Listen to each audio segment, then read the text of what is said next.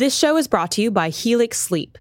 Sleep, especially as you get older, is so critical, but no two people sleep alike. That's why Helix offers several different mattress models, each designed for specific sleep positions and preferences. Go to helixsleep.com/dailywire and take their sleep quiz to find the mattress made for you. Whether you're a side sleeper, a stomach sleeper, a hot sleeper, or a cold sleeper, Helix has just the mattress for you. I took the Helix sleep quiz and was matched with the Helix Midnight mattress because I wanted a medium firmness and I sleep on my side. I am sleeping so much better on my new mattress. Don't want to take my word for it? Well, Helix has been awarded the #1 mattress picked by GQ and Wired magazine. It's even recommended by multiple leading chiropractors and doctors of sleep medicine as a go-to solution for improving your sleep. Take the quiz and order the perfect mattress right to your door, shipped for free. It's so quick and fun to unbox, and you won't believe how well you'll sleep. All Helix mattresses come with a 100-night trial and a 10 or 15-year warranty. Helix even offers financing options and flexible payment plans. A great night's sleep is never far away. Helix is offering 20% off all mattress orders and a free bedroom bundle for our listeners. Go to helixsleep.com/dailywire and use code HelixPartner20. This is their best offer yet, and it won't last long. That's helixsleep.com/dailywire, code HelixPartner20. Today on the Matt Walsh Show, rioting ravages another American city after a black man was killed by police. Yet hundreds of white people have been killed by cops over the past year, and there has not been one protest or riot over any of those deaths, if you've noticed. What does that tell us? We'll talk about that. Also, 5 headlines, including the media already beginning to preemptively slander the jurors in the Derek Chauvin case, and the governor of Arkansas continues his media tour to try and justify his support for child castration. It's not going well. Also, polls show that many Americans would like The Rock to run for president. Almost 50% want The Rock to run for president. Why? We'll talk about that, plus our daily cancellation, and much more today on The Matt Walsh Show.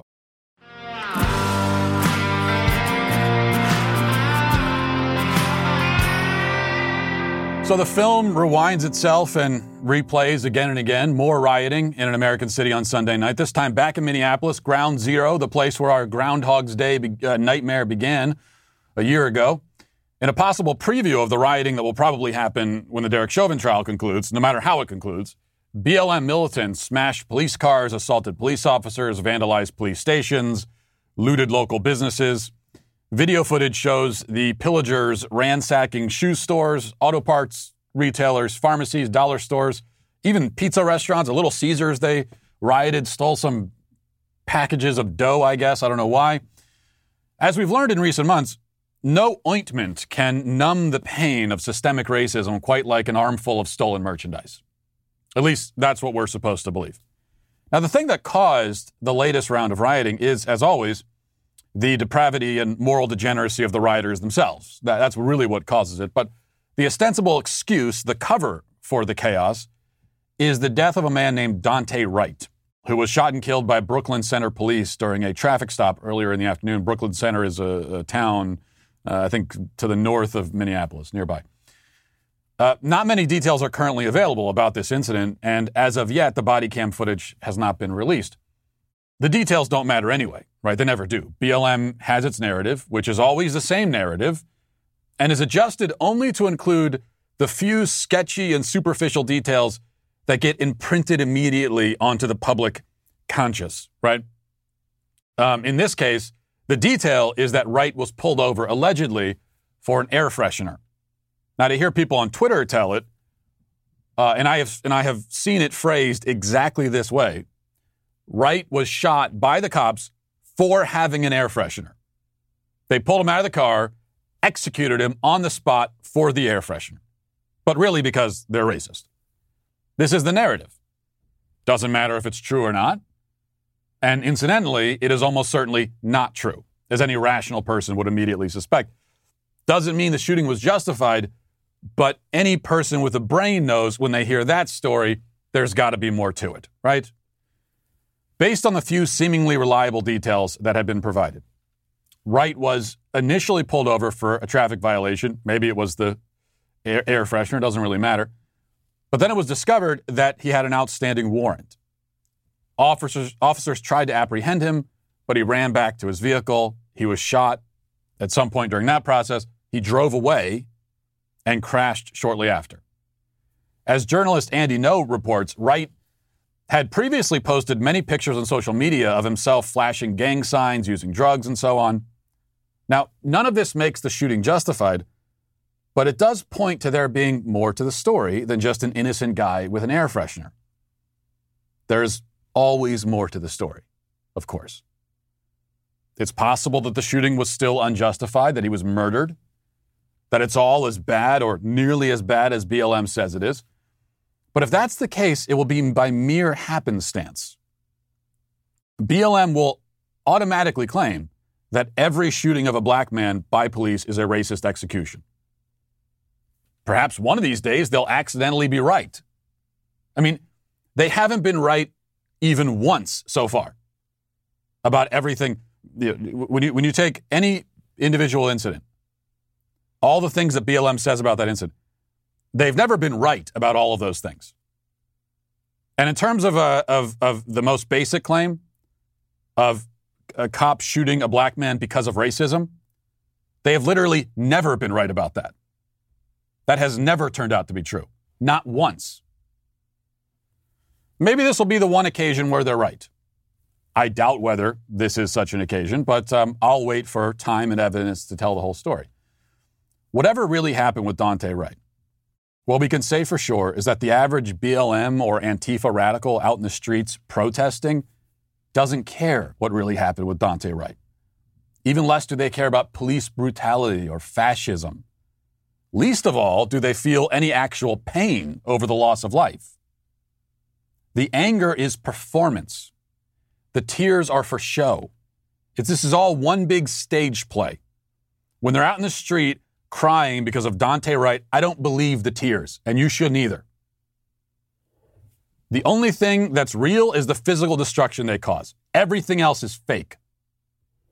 Now, if that seems like a harsh assessment, consider the fact that between January 1st, 2020 and March 31st, 2021, over these past 15 or 16 months, when rioting over alleged police brutality has been so on trend, there have been 507 white people shot to death by police, compared to 271 black people.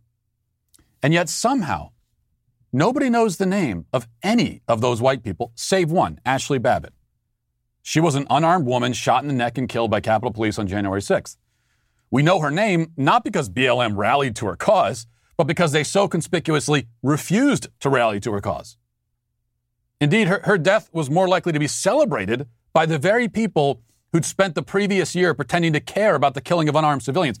Anytime you see someone with BLM in their Twitter profile, and they're lamenting the death of Daunte Wright or George Floyd or anyone else, search their name and then the name Ashley Babbitt and see what they had to say about her.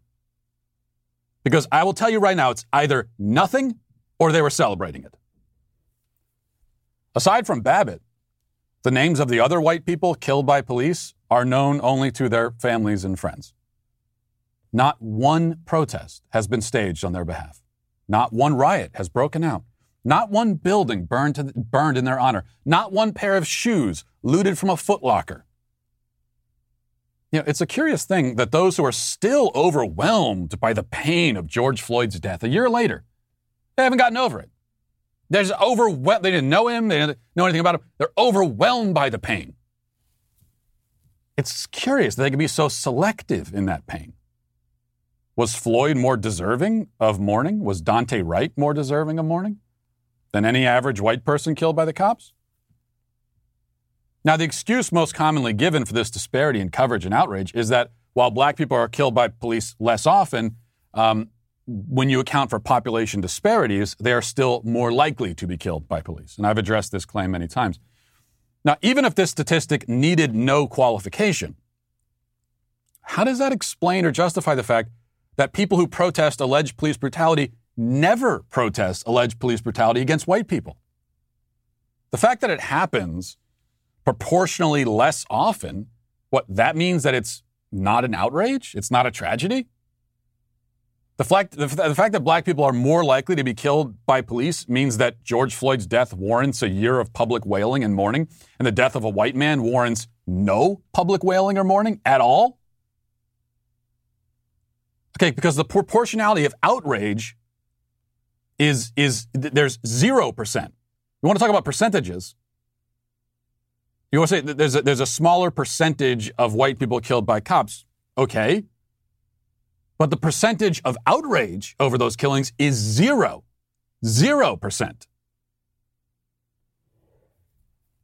It appears that the Black Lives Matter crowd really does believe that only Black lives matter. Or at least that they matter quite a bit more than white lives. What other conclusion could one draw? Now, as it happens, the statistic cited earlier does require a qualification. Yes, a black person is more likely to be killed by police, but a black person is also more likely to commit violent crime. If we're talking about proportionality, we have to look at the whole picture.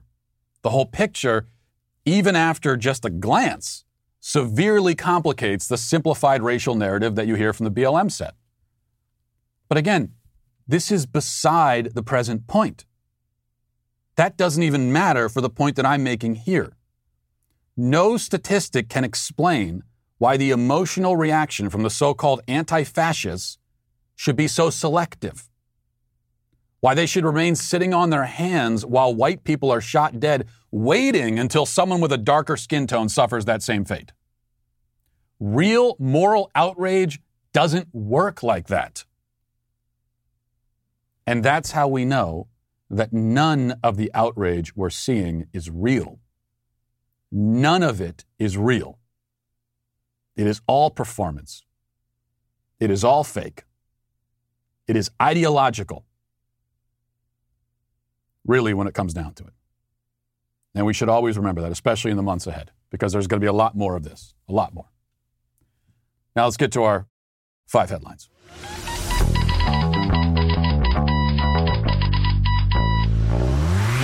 Quick word from our good friends at ConstitutionCoach.com. Listen, first of all, it is, April 12th? So you got just a couple of weeks left to sign up for Constitution Coach and their class on April 25th.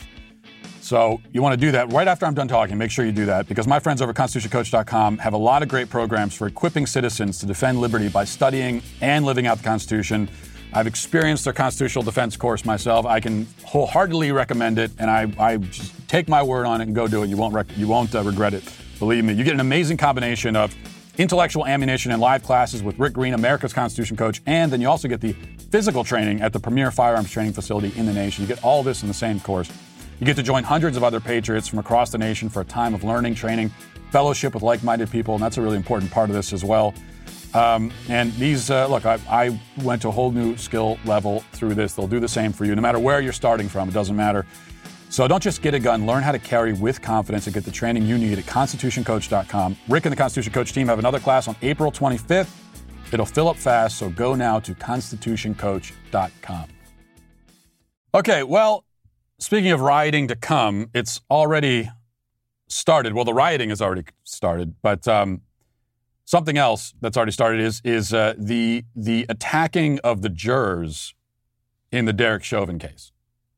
Now we know, if Derek Chauvin is acquitted, or if he's found guilty on a lesser charge, what's going to happen right away is that we're going to get the media and the left attacking the jurors and accusing them all of being racist. And, even though there's, I don't know off the top of my head what the racial configuration of the jury is. We can certainly assume that there are black and white on the jury, but they're all going to be racist. They're all tools of white supremacy if he's acquitted or found guilty on a lesser charge. The only maybe surprise here is that you would have thought they'd wait until the verdict is read before they start this process, but they're not. So a guest at MSNBC already attacking the jurors in the Chauvin case. Let's listen to that. But then we have to think about the jury. And you have to remember, this jury has been seeded with ignorance. It's been seeded with people who either did not see the video, which is almost impossible to do in this country, or saw the video and couldn't decide if sometimes maybe black people do need to be choked to death for 8 minutes and 46 seconds. Maybe they had it coming. So those are the people that we're talking to here. It's not talking to me. It's not trying to convince you. That ship sailed long ago, right? They're trying to convince 12 people that have been picked specifically for not knowing things. And so that's what frightens me. No, they don't need to put Chauvin on the stand. They need one juror to refuse to see reason. What frightens him, he's just discovered how juries work. He never knew how juries, this guy, I don't know what this guy's name is.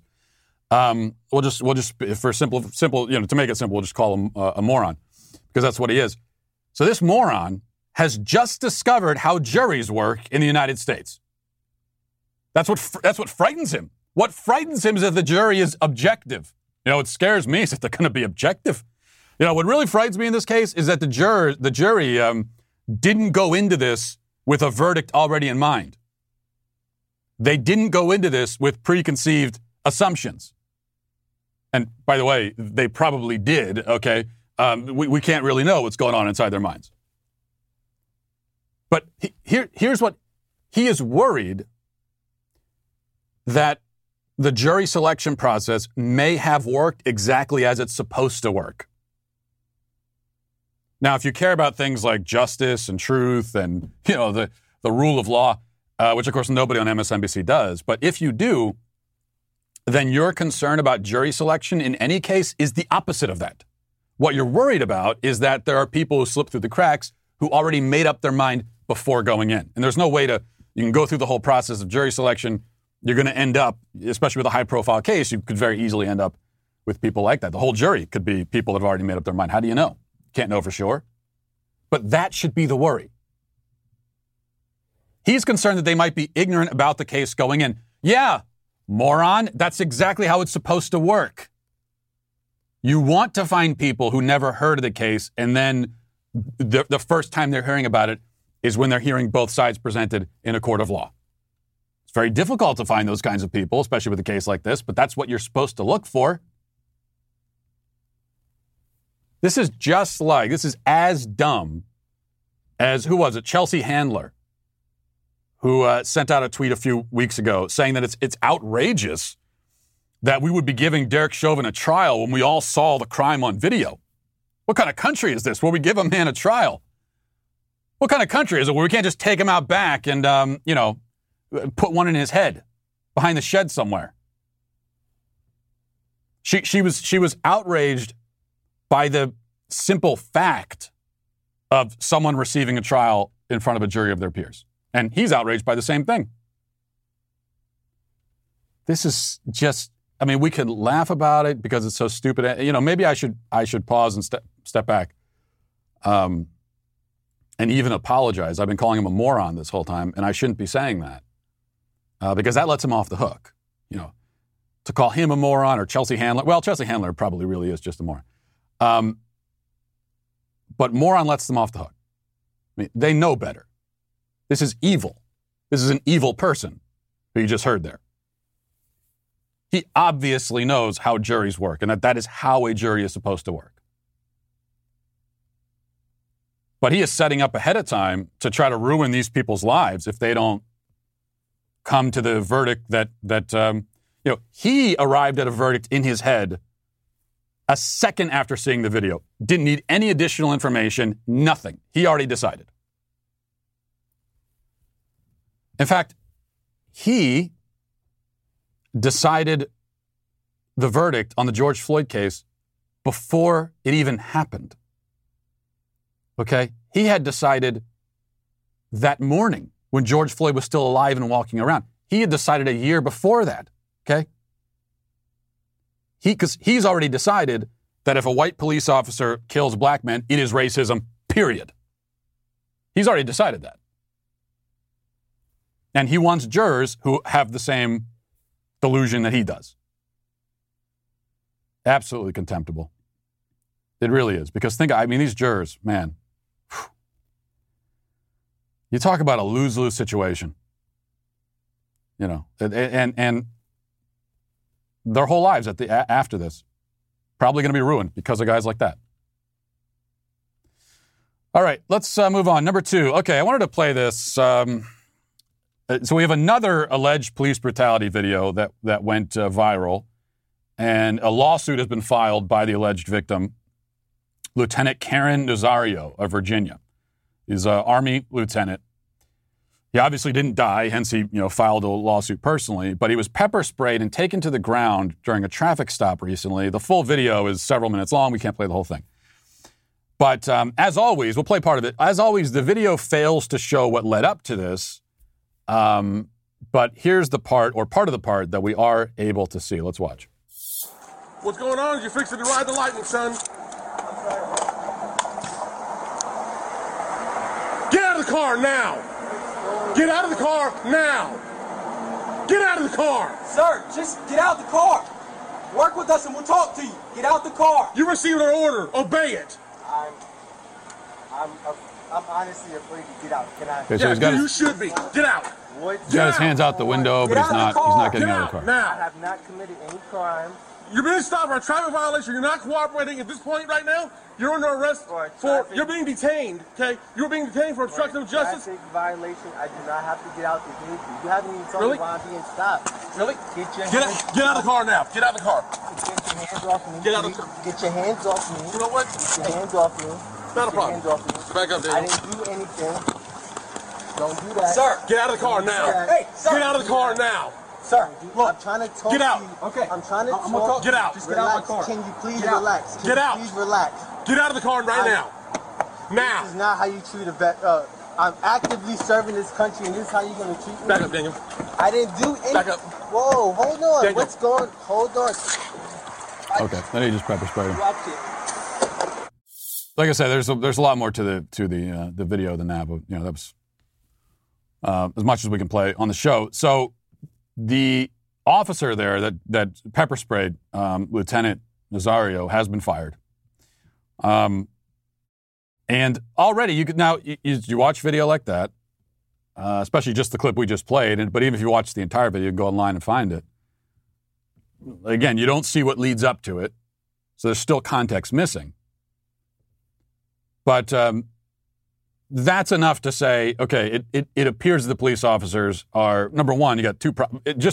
As a non-expert, I'm looking at that, my immediate reaction is officers are being more aggressive than they need to be, and they also seem to be, they're kind of contradicting each other. Because the one officer is like reaching his hand in, is going to help the guy get out. The other one's saying, no, don't reach your hand in. Like they're not exactly on the same page. That's a problem.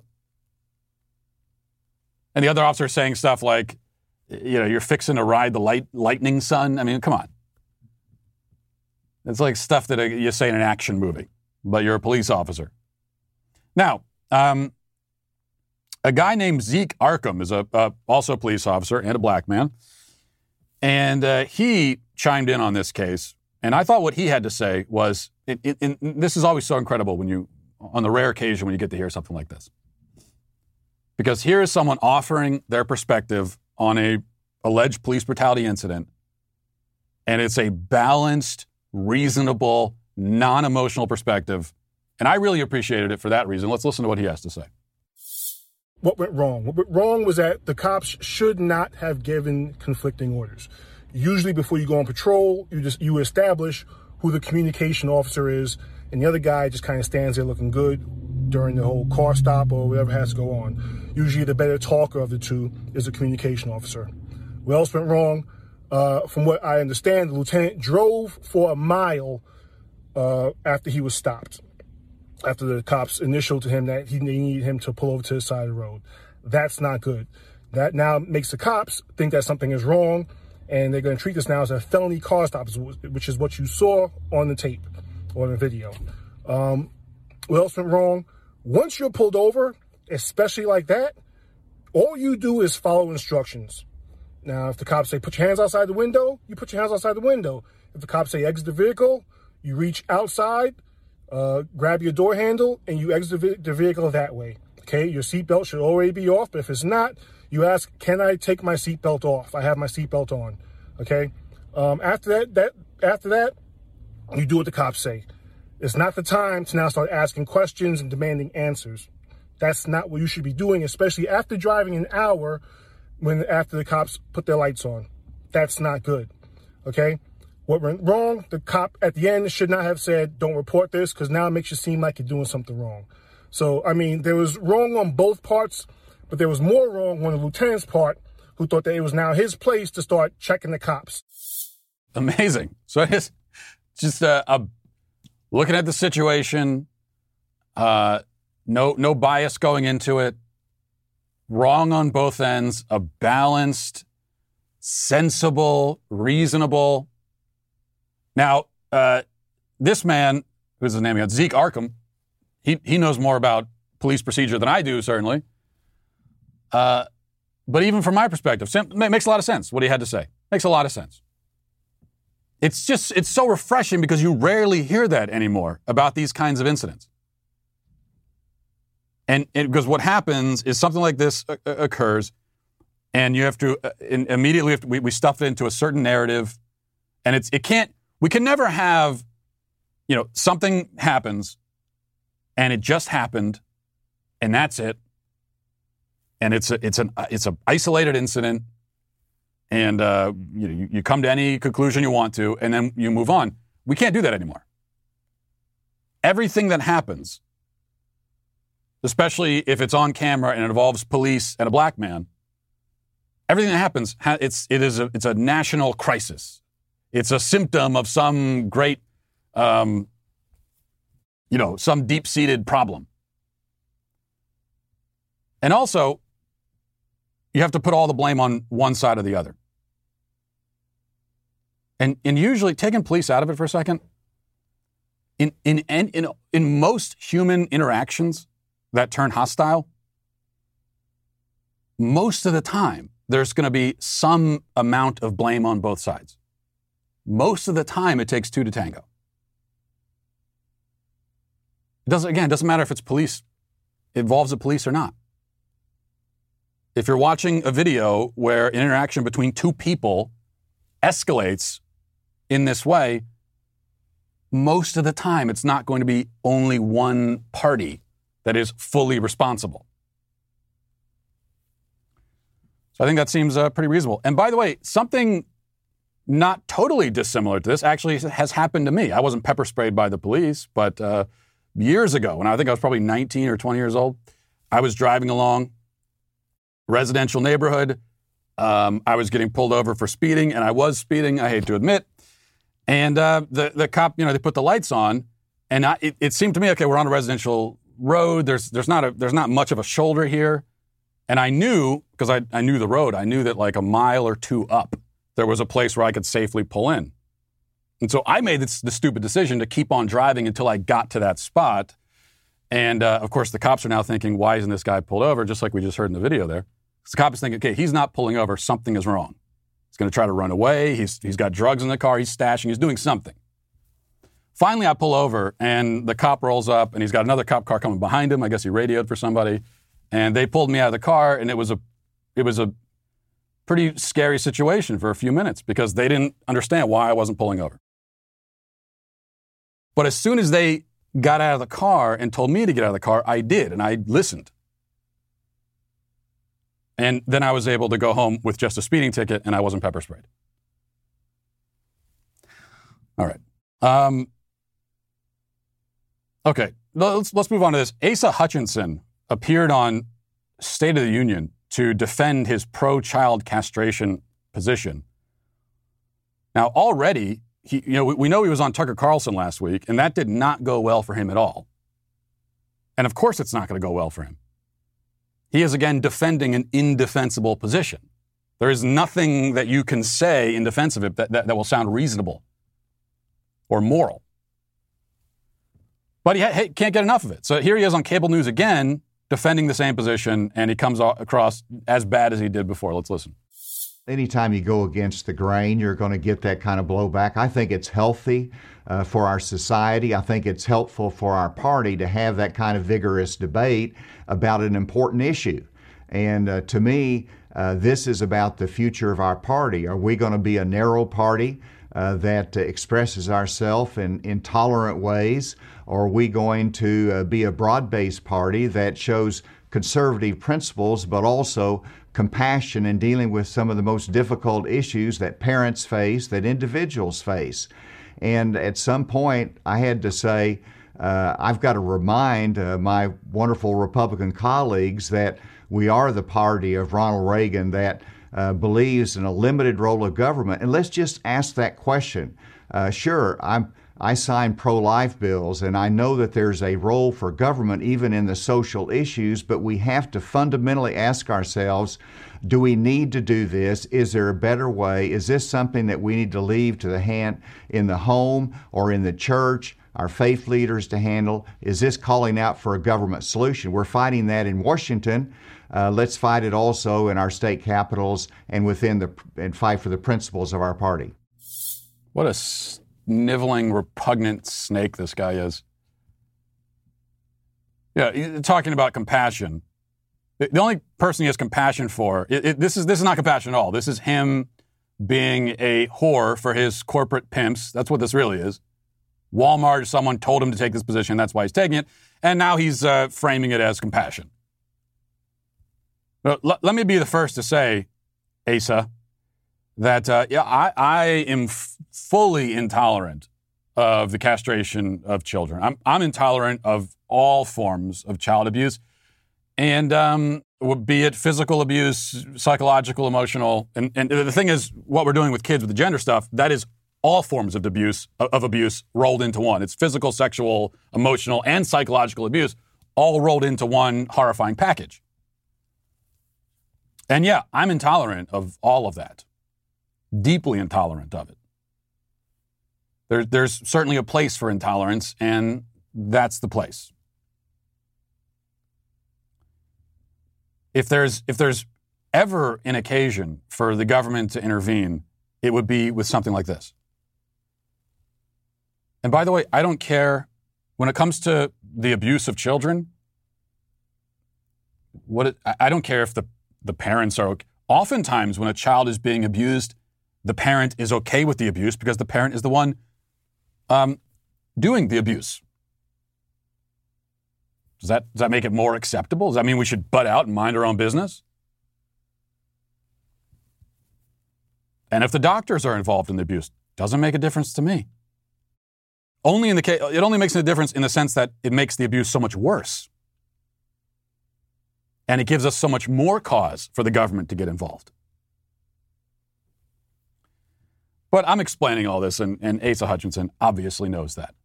There's a reason why this guy, at the age of 70, has been in public life forever, like all these people have. And he has, as far as I know, 70 years of life. He has never once spoken out in favor of child castration until this past week. Never indicated that he's in favor of it.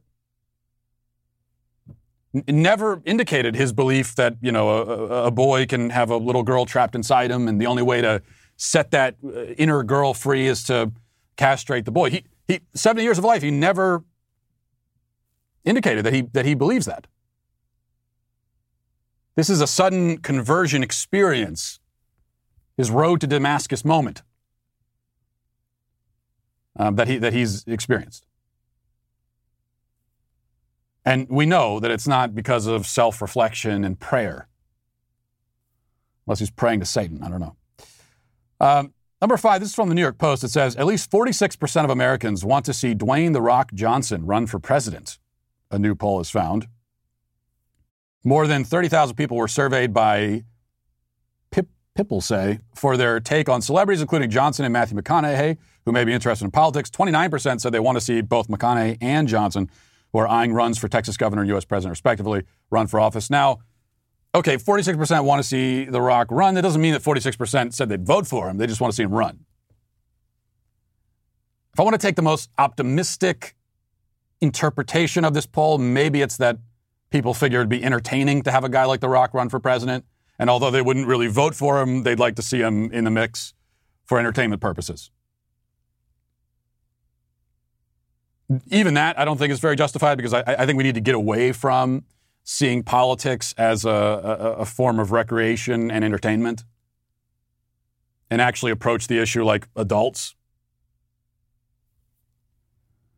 But I know we're way past that. So we're at a point now where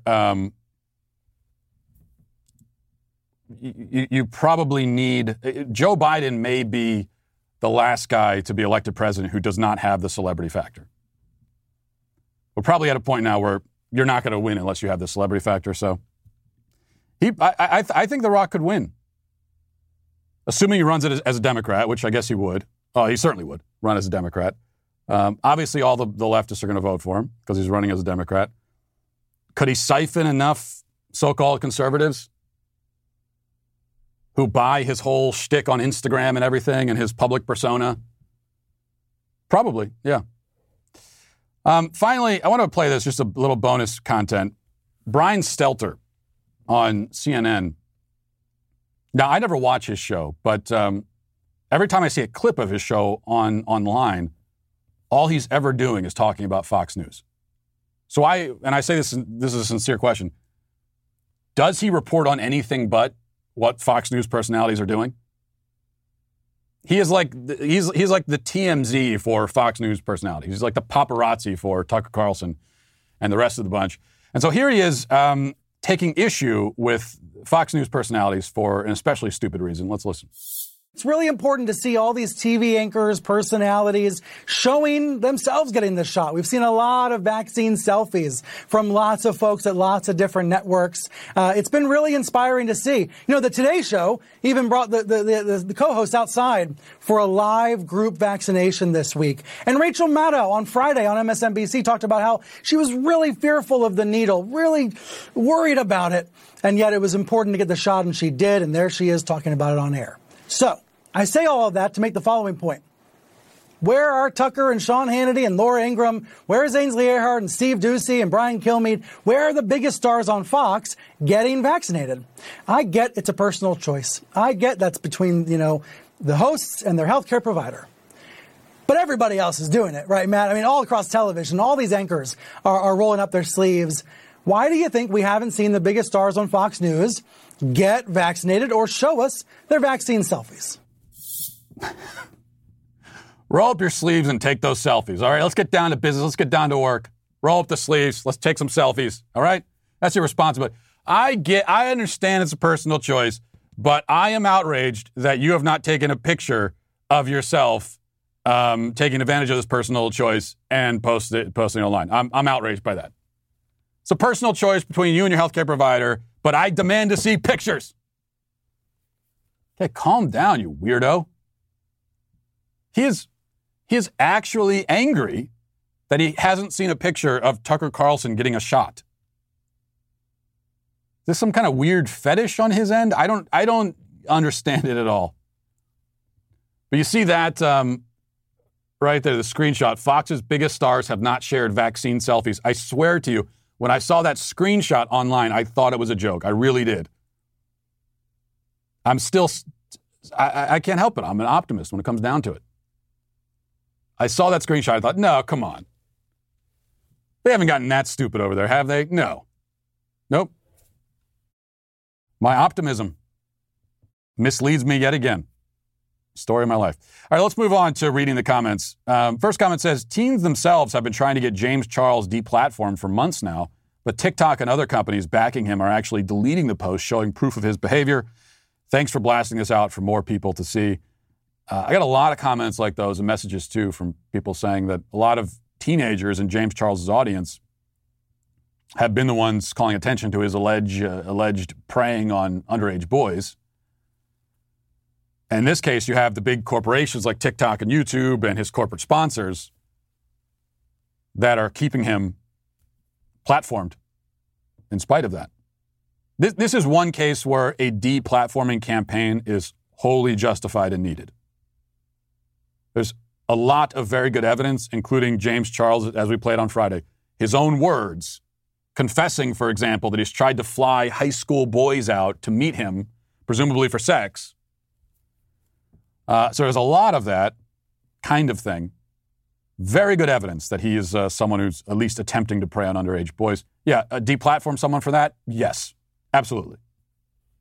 Deplatform someone for sharing controversial opinions? No. But if they're using their platform allegedly to prey on children, yeah, definitely.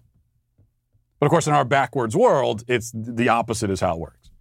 You get deplatformed for the controversial opinions, but if all you're doing is preying on underage children, then you can keep your platform.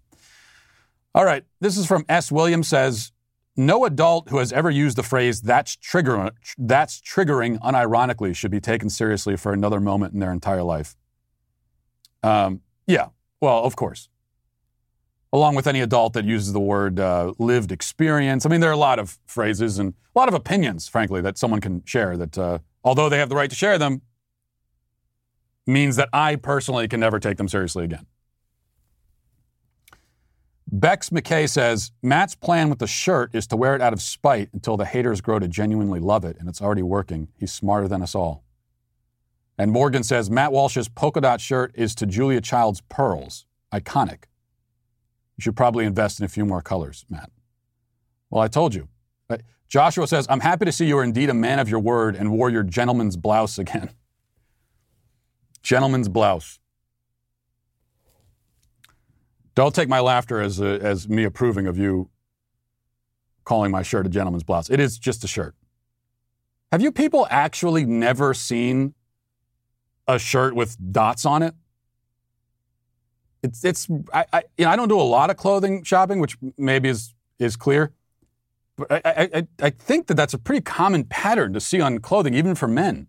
Am I wrong? In any case, I promised I'd wear it once a week, and I will certainly do that. Krish the Neat says, fa'afines are a real thing in Samoa and quite common. It means in the way of the woman. I lived there as a kid and will always remember the huge guy in a muumuu named Rosie. He ran the motel where we were staying in and dressed like a woman with makeup and a long braid. He also had a wife and kids. Well, and there you go. So what you're saying there proves my point that I made on Friday. You may have in other cultures people who break the gender barriers and so on, so-called quote-unquote non-binary people. But the guy wearing the muumuu named Rosie with a wife and kids, right? Correct me if I'm wrong. He's not actually claiming that he literally is a woman. He may be dressing the part, but there's no confusion about what he actually is biologically. We in the West are unique in that confusion. And that's the point that we were making. You know, you can always tell when someone didn't get a good night's sleep. They got the bags under the eyes. They look gross and tired. I don't know why that grosses me out, but it does. But even worse than that, you could tell when someone else didn't get a good night's sleep, but when you yourself are experiencing that, it could kind of ruin the entire day. Why go through that if you don't have to? And if you get a Helix mattress, then that means you don't have to experience bad sleep ever again. Helix Sleep has a quiz that takes just 2 minutes to complete and matches your body type and sleep preferences to the perfect mattress for you. If you like a mattress that's really soft or firm, if you sleep on your side or your back, no matter how you sleep, no matter what your preferences are, they've got something that is made just for you. You don't need to take their word for it. Helix was awarded the #1 best overall mattress of 2019 and 2020 by GQ and Wired magazine. Just go to helixsleep.com/Walsh. Take their 2-minute sleep quiz. I've taken it myself. And then they're going to send you a customized mattress that will give you the best sleep of your life, guaranteed. I have, and this is exactly what my experience was. Right now, Helix is offering up to $200 off and free pillows with all mattress orders for our listeners at helixsleep.com/Walsh. That's helixsleep.com/Walsh for up to $200 off your mattress order. Well, it's already episode 5, and we can't get enough of Candace Owens or her new show, Candace. If you haven't checked it out yet, I don't know what you're waiting for. You got to go do it. The fearless thought leader hosts a lively series of guests each week for a discussion panel, interviews. This week, she'll be hosting comedian and podcaster Adam Carolla. Make sure you tune in. You don't want to miss that. The show streams on Fridays at 9 p.m. Eastern, 8 p.m. Central at dailywire.com, but you can get the audio podcast, also Candace, on Apple, Spotify, or wherever you listen to your podcasts. So if you need some Candace Owens in your podcast feed, look no further. Head over to Apple Podcasts or Spotify and subscribe today, and be sure to leave a 5-star review if you like what you hear. Let's get now to our daily cancellation. For our daily cancellation on this Monday, we revisit the subject of fat acceptance and body positivity. This is a topic which has popped up several times during the segment, during this particular segment, daily cancellation. You might even say that it weighs heavily on my mind. What brings it up today are the slew of articles preemptively condemning anyone who shames anyone else over their weight gain during the COVID lockdowns. The media is anticipating that millions of Americans are going to emerge from their cocoons this summer like bulbous, flightless butterflies, their time in lockdown having transformed them from overweight to even more overweight. But we are warned, do not shame anyone for this. It's not their fault. The Daily Beast has an article from Elena Dimopoulos. That's how you pronounce her last name. It's titled, "Our Bodies Emerge from Lockdown to a Fat-Shaming Chorus. Ignore It." And she says, quote, "If you want to lose the quarantine 15, that's okay. And if you don't or can't, that's okay too. Find the best way to exercise that works for you." Well, later in the article, in an especially revealing passage, she quotes Amy Conway, who's the editor-in-chief of Health Magazine. And she says, quote, "A lot of people have been sedentary and there are concerns about going back to work. They might feel more winded going up a flight of stairs. So moving your body throughout the day is certainly something we'll encourage. It's not about how to lose the quarantine 15. It's about making people feel good." That's all that matters. Slate has a similar diatribe, this one titled, "How to Survive Post-Pandemic Weight Loss Pressure." The article is written by a Rebecca Onion. And no, I'm not sure why the ladies at the Daily Beast and Slate all have names that sound made up, but Miss Onion lectures the reader not to post about their workout routines or their weight loss strategies, because then your social media followers, who prefer to be lazy bastards, my words, not hers, might feel bad. And remember, as we learned from the Daily Beast, this is all about making people feel good. That's all that matters. By the way, if you're wondering, the experts agree. Which experts? Doesn't matter. We've learned that too. The experts have spoken. Doesn't matter. You don't need to know the details, but the experts have said this. The website verywellhealth.com has this headline, quote, "Experts, stop making people feel bad about COVID weight gain." We need the experts to tell us don't make people feel bad. This one is written by Carla Delgado, who is at least appears to be a real person based on her name. Now, I must admit, off the bat, that I can't relate to any of this content. First of all, I've personally been out of lockdown since March. By that, I mean March of 2020. I never really entered into lockdown, except to the extent that I was forced to when everything around me shut down. But even when everything was shut down, we were still very active in my family. More active than we'd ever been, if anything, because there wasn't much else to do besides run around outside, go for hikes, go for walks, and all that kind of thing. That's why my wife and I both emerged from this past year in very good physical shape. Now, I realized that my bragging about my own fitness, that by doing that, I just did the very thing that Slate and the Daily Beast warned me not to do. So why did I do it? Well, because they told me not to do it. And also because I'm not going to be made to feel embarrassed and ashamed of being physically healthy. Because that's insane. You know, in my life, like most people, I've been out of shape and I've been in shape. And I mean, I'm always some kind of shape, just not one that I prefer all the time. And I always felt embarrassed about being out of shape, not about being in shape. And that's how it should be. And why is it? Because I was out of shape because I was lazy. It's embarrassing to be lazy. A person ought to be embarrassed by that. They shouldn't dwell in that embarrassment. They shouldn't stew in it, wallow in it.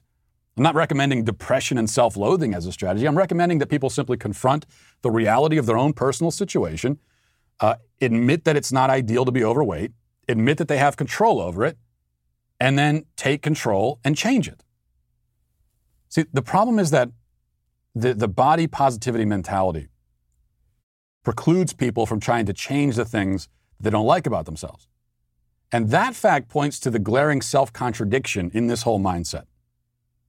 It's a contradiction that has, of course, been in evidence for a long time, long before the pandemic. For example, here's a clip from a show on the Oprah Winfrey Network. It just went viral over the past couple of weeks, but it originally aired, I think, in 2019. So here's an overweight woman explaining how it's not her fault that she's overweight because racism did it to her. Let's watch. You can't get access to good health care, good insurance. The research says that black women, when we do the same diets as white women, we lose less weight and we lose it slower, even when we're following the diet, than our white women counterparts. And what public health practitioners think is that our stress responses in the body change our metabolism. It's literally that the racism that you're experiencing and the struggle to make ends meet actually means the diet don't work for you the same. I mean, we've made everything else racist. Why not make carbs and calories racist too?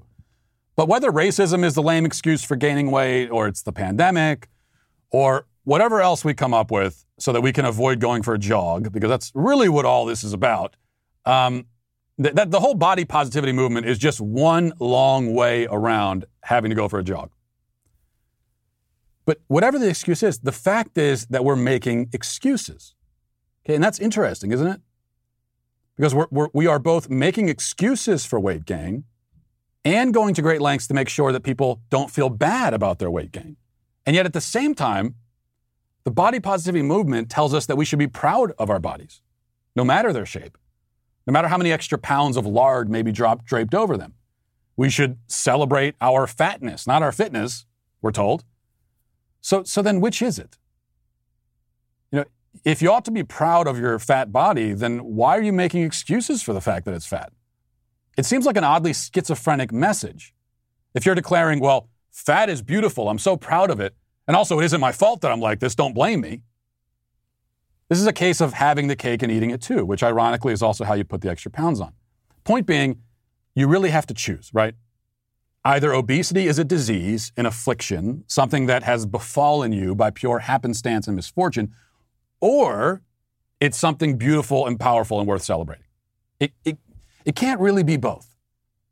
I mean, let's think of an example. We would all agree that bone cancer, for instance, is an affliction, a disease, a terrible misfortune.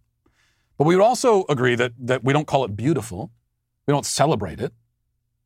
Neither would we say that a person with cancer should be ashamed, obviously, but we do recognize it as a bad thing and something that, if we can, we want to stop, get rid of, prevent. Ultimately, we want to cure it. Cancer is bad. We want to destroy cancer. There's no controversy about that. With obesity, there should also be no controversy. It's a bad thing. In many cases, it's a fatal thing. We should want to get rid of it.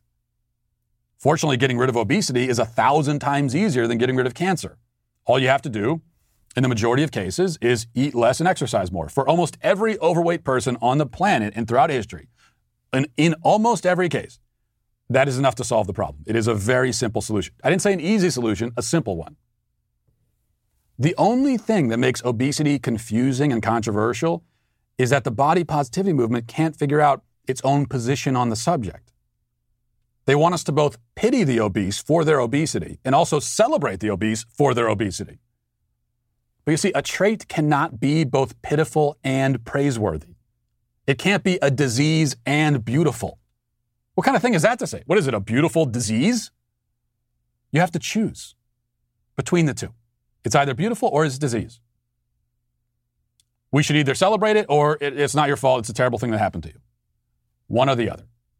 Now, personally, between the two options, I would hope you choose the woe is me, it's not my fault, it's because of racism, it's because of the pandemic approach. What you just heard there in the video clip, I'd prefer that. Go with that. Because at least then you're admitting that obesity is a bad thing. A thing we should want to get rid of, not embrace. That's not much, but it's a start. We can work with that. Now it's just a matter of getting you to accept a little bit of personal accountability.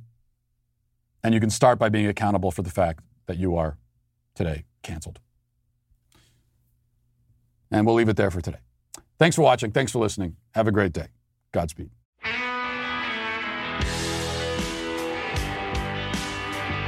Well, if you enjoyed this episode, don't forget to subscribe. And if you want to help spread the word, please give us a 5-star review. Also, tell your friends to subscribe as well. We're available on Apple Podcasts, Spotify, wherever you listen to podcasts, we're there. Also, be sure to check out the other Daily Wire podcasts, including The Ben Shapiro Show, Michael Knowles Show, The Andrew Klavan Show. Thanks for listening. The Matt Walsh Show is produced by Sean Hampton, executive producer Jeremy Boring. Our supervising producers are Mathis Glover and Robert Sterling. Our technical director is Austin Stevens. Production manager Pavel Vodosky. The show is edited by Sasha Tolmachov. Our audio is mixed by Mike Coromina. Hair makeup is done by Nika Geneva. And our production coordinator is McKenna Waters. The Matt Walsh Show is a Daily Wire production. Copyright Daily Wire 2021. Today on The Ben Shapiro Show, new police incidents roil the country as riots break out again in Minneapolis. Corporate America activates against everyday Americans, and the media continue to promote COVID panic porn. That's on today's Ben Shapiro Show. Give it a listen.